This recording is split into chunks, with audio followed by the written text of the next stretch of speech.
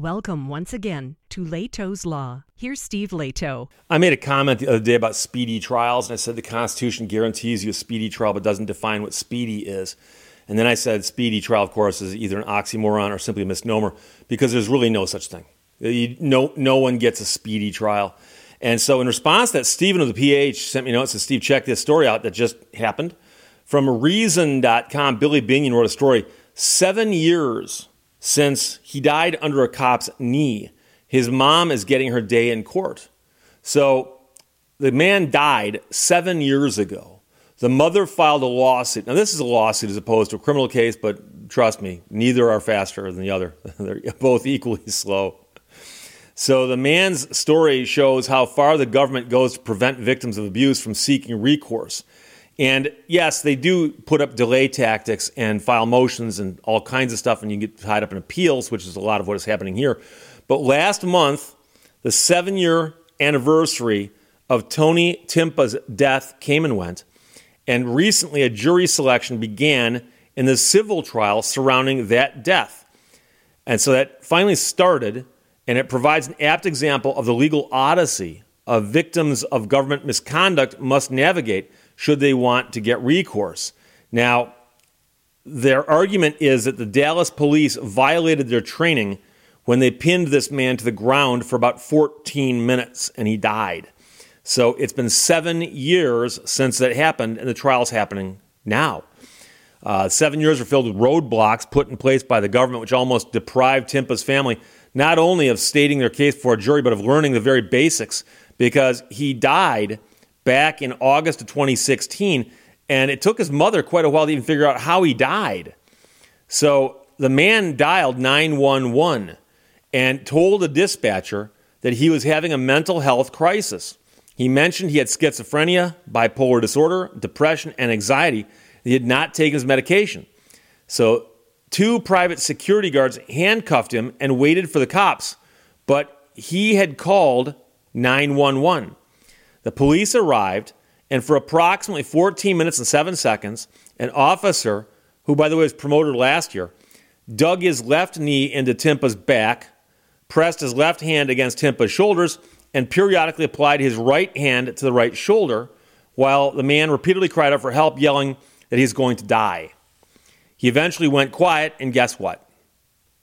Because of the risk associated with the prone restraint, the Dallas Police Department orders its officers to place subjects in an upright position or on their side as soon as they stop resisting.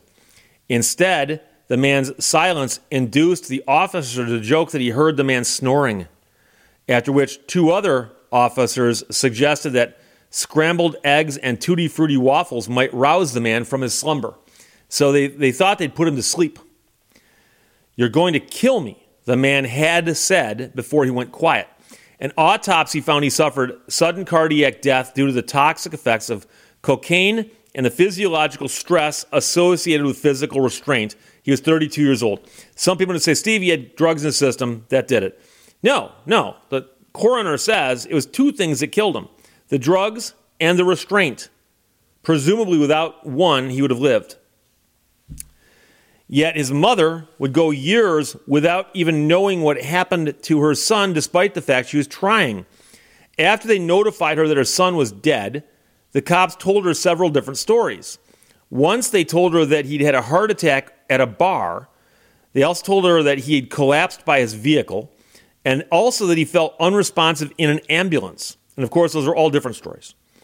So they could not adequately explain why he would have grass in his nose and bruises on his arms, which were apparent when the mother saw her son at the morgue.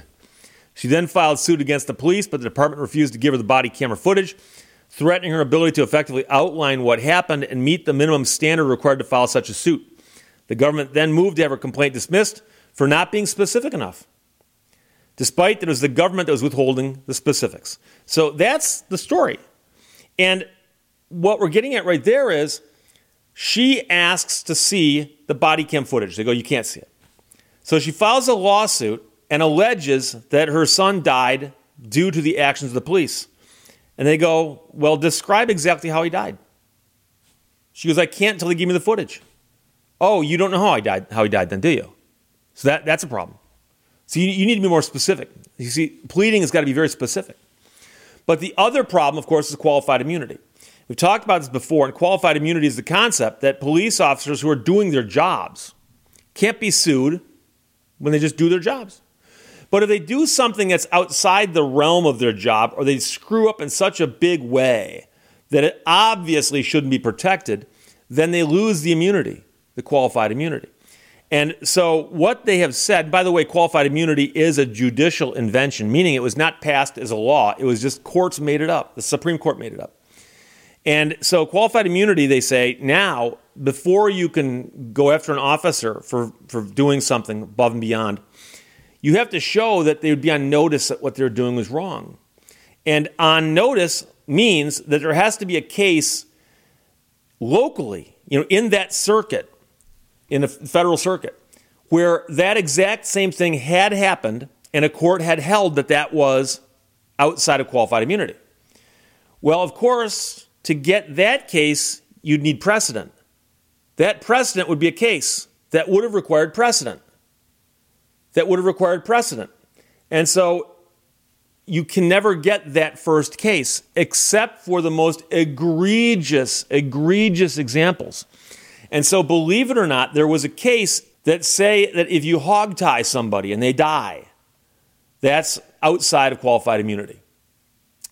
Turns out this man was handcuffed and his feet were restrained. So you might think, it sounds like he's hogtied. No, it turns out that hogtied is a little different, because here they used handcuffs in his hands and zip ties on his feet. That's not hogtied. So they actually argued and got a court to buy that hog-tying somebody is not the same as handcuffing them and zip-tying their feet behind their back. No, that's not the same. See, if they'd hog-tied them, they would have recognized they were doing something wrong. But doing it this way, nothing wrong here. Nothing to see here.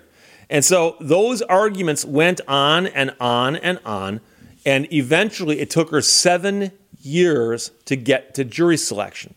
Now, you might say, Steve, why would they put up a fight like this? Because don't they know they're going to lose that eventually?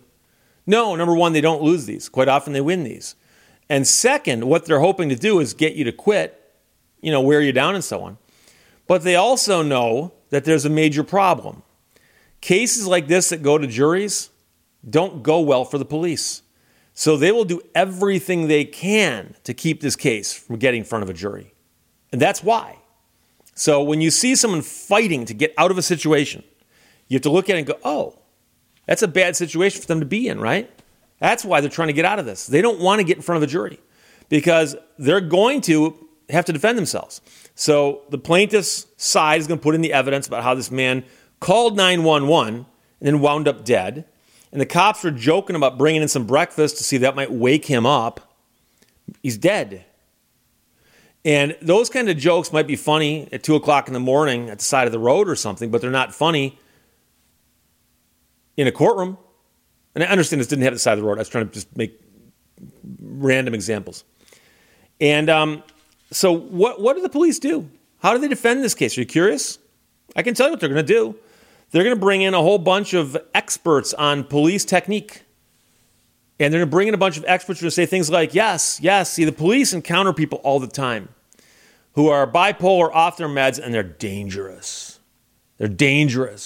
And you know something? If you don't handle these cases just right, that guy can kill you. He can kill you and your partner. He can kill a bunch of other people.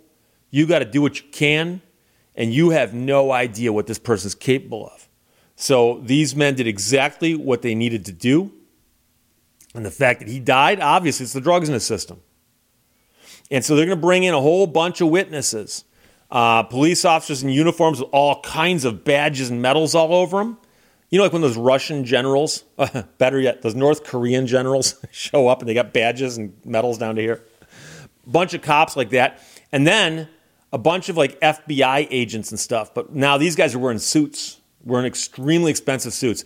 They're wearing suits more expensive than the attorney's suits, okay? And they get up on the stand. They've written books on police procedure. They've taught classes for 20 years at the academy. And this is exactly what they have to do. If they hadn't done this, all kinds of other people could have died. So that's why.